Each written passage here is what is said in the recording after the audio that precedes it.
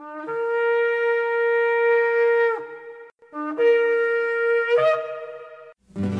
I've had enough of this world and its pleasures. I will arise and go forth to the house of my Yah. I will arise and go forth to the house of my Father. I will arise and go forth to the house of my Yah. House of my Yah.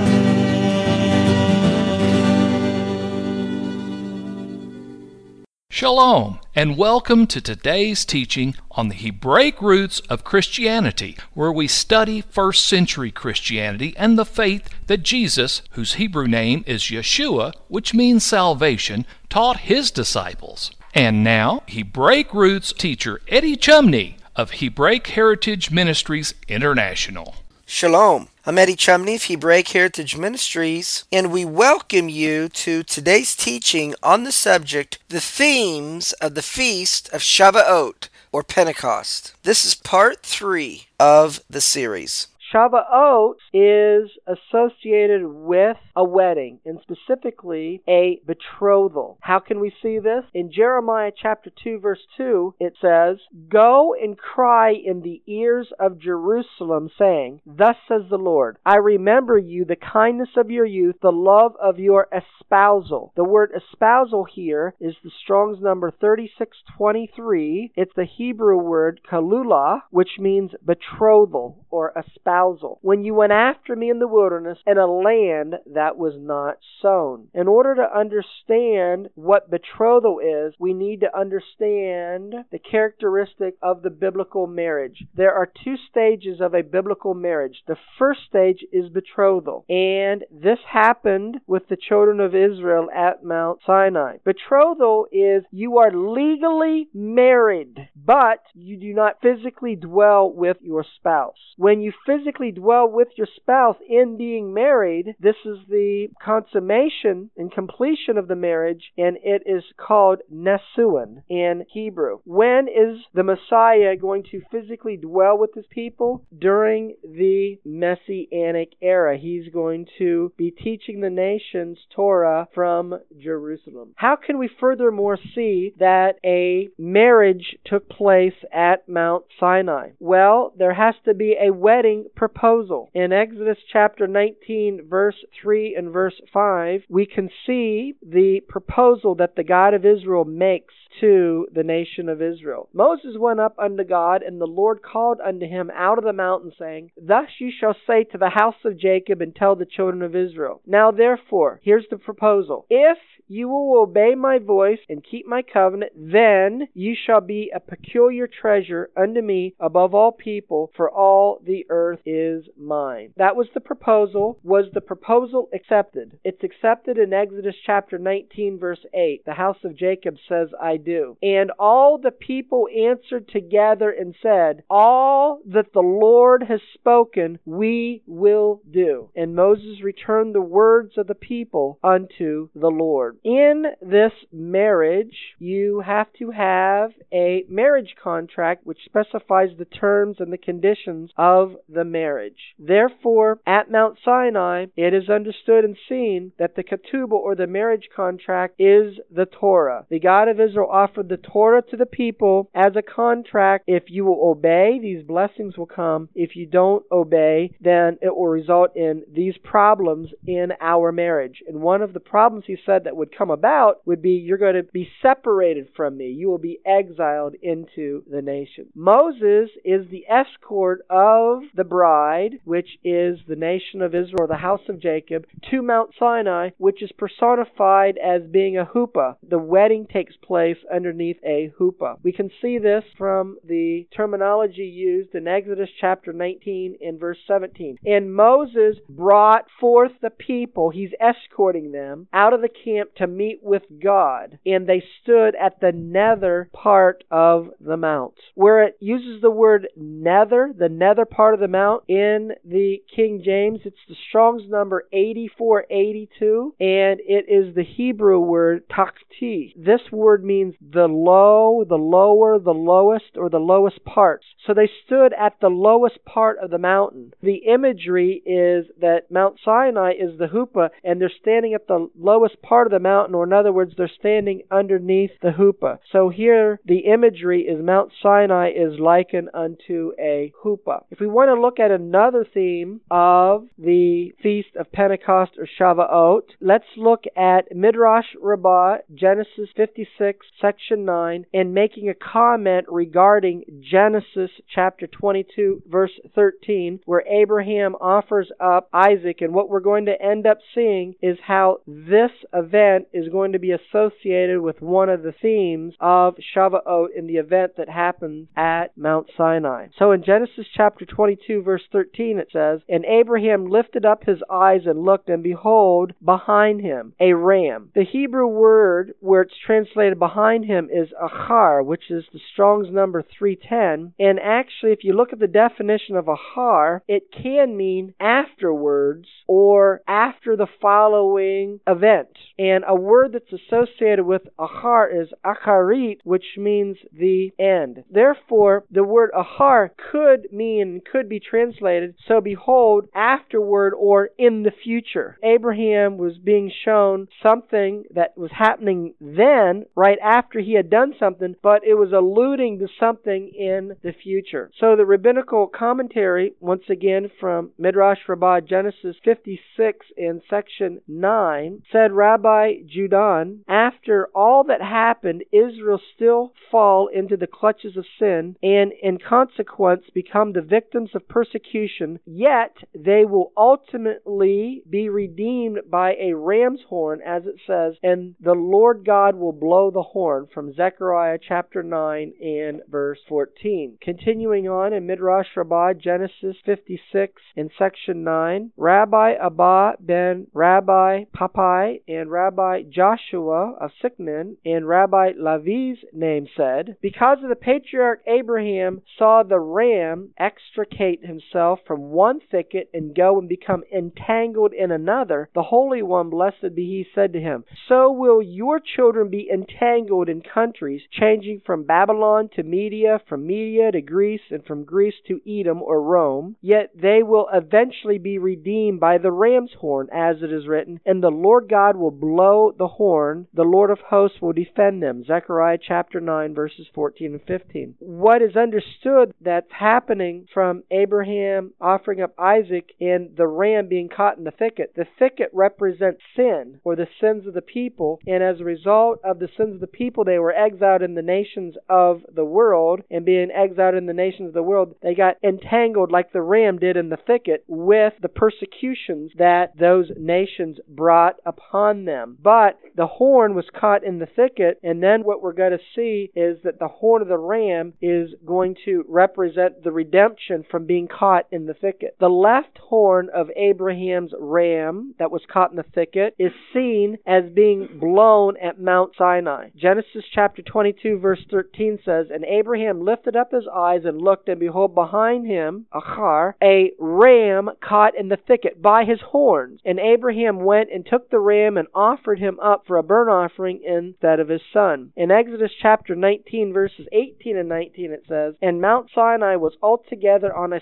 smoke, because the Lord descended upon it in fire, and the smoke thereof ascended as the smoke of a furnace, and the whole mount quaked greatly. And when the voice of the trumpet sounded long and waxed louder and louder, so it seemed that the shofar is being blown here, which is associated with the voice of the God of Israel. Moses spoke, and God answered him by a voice. The left horn of that ram is seen as being blown, as we just saw there at Mount Sinai, but the right horn is seen as being blown in association with the Messianic redemption, or the end of the exile of Jacob from all the nations where they've been scattered, which is associated with the Messianic era. The ram of Isaac, which was caught in the thicket and sacrificed in place of Isaac, had two horns. The God of Israel blew upon the left horn on Mount Sinai when the Torah was revealed. The right horn was greater than the left one. In the future, the God of Israel will blow upon it when he brings back the exiles, that is, the house of Jacob scattered in all the nations, to the land of Israel. This commentary comes from Pirkei, the sayings of Rabbi Eliezer, chapter 31. And the specifications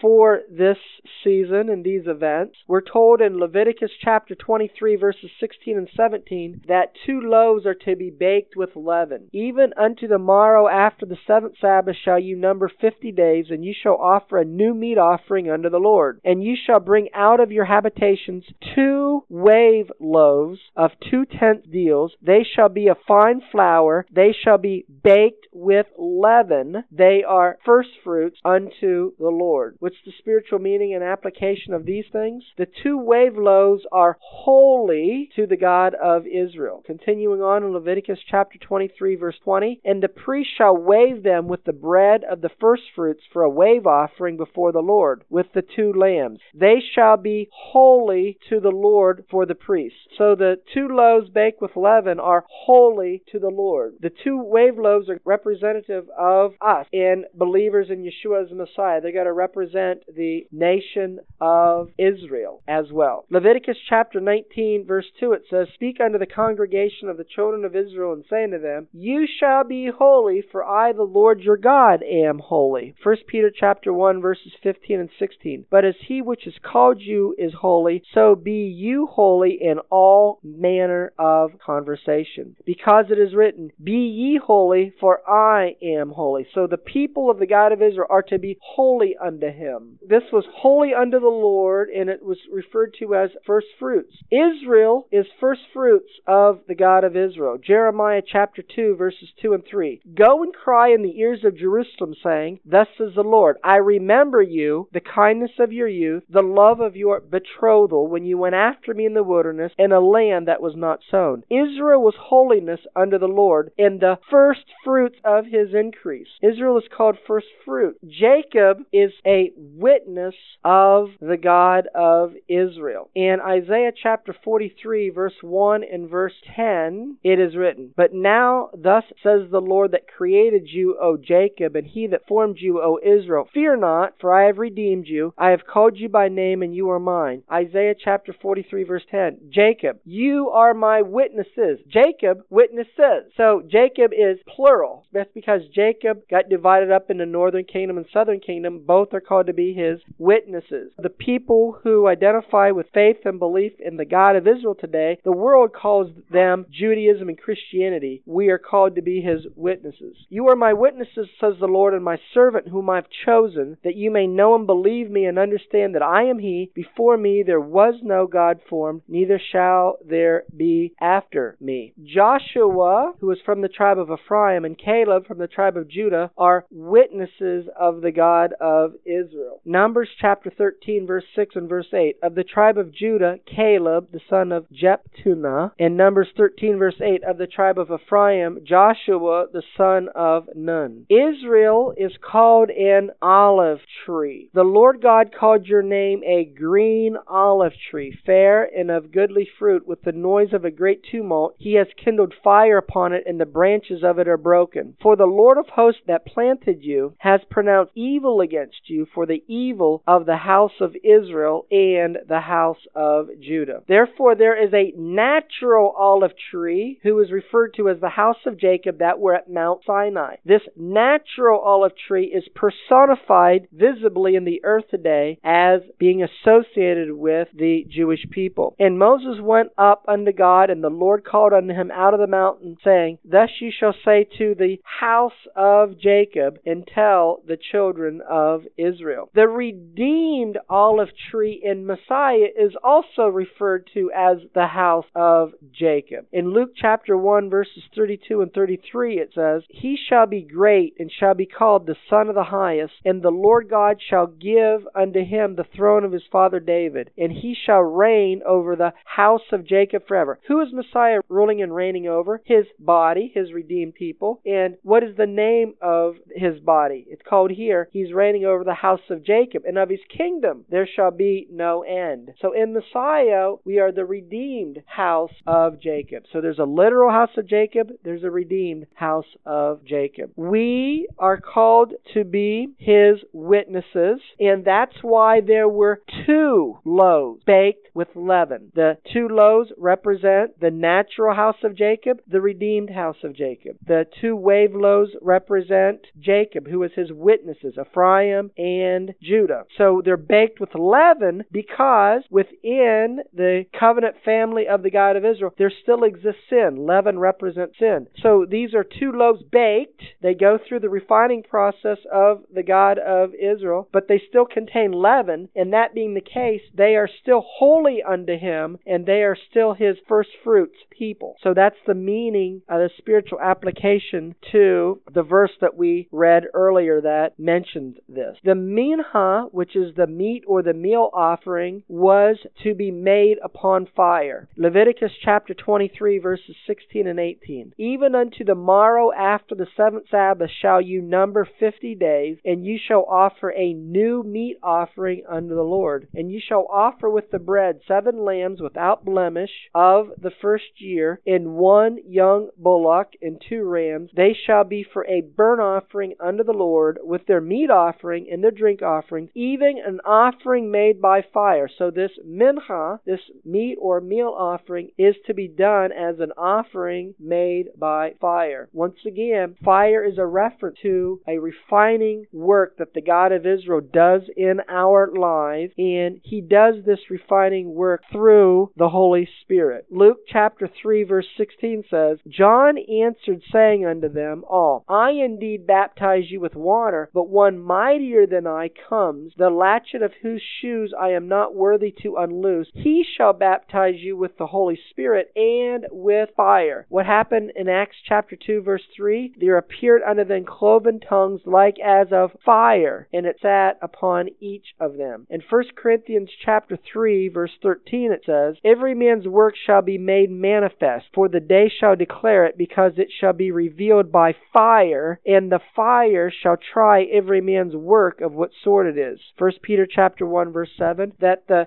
trial of your faith, being much more precious than of gold that perishes, though it be tried with fire, might be found unto praise and honor and glory at the appearing of Yeshua HaMashiach. When celebrating the festival or the feast of Shavuot, you're to come to the feast and bring offerings, and you're not to come before the God of Israel empty-handed. In Deuteronomy chapter 16, verses 16 and 17, it is written, 3 times in a year shall all your males appear before the Lord your God, in the place which He shall choose, in the feast of unleavened bread, and the feast of weeks, and the feast of tabernacles. And they shall not appear before the Lord empty. Every man shall give as he is able, according to the blessing of the Lord thy God, which He has given you. What's the spiritual meaning of this? Believers in Messiah are to give to the kingdom of the God of Israel. Deuteronomy chapter 8 verse 18 says, But you shall remember the Lord your God, for it is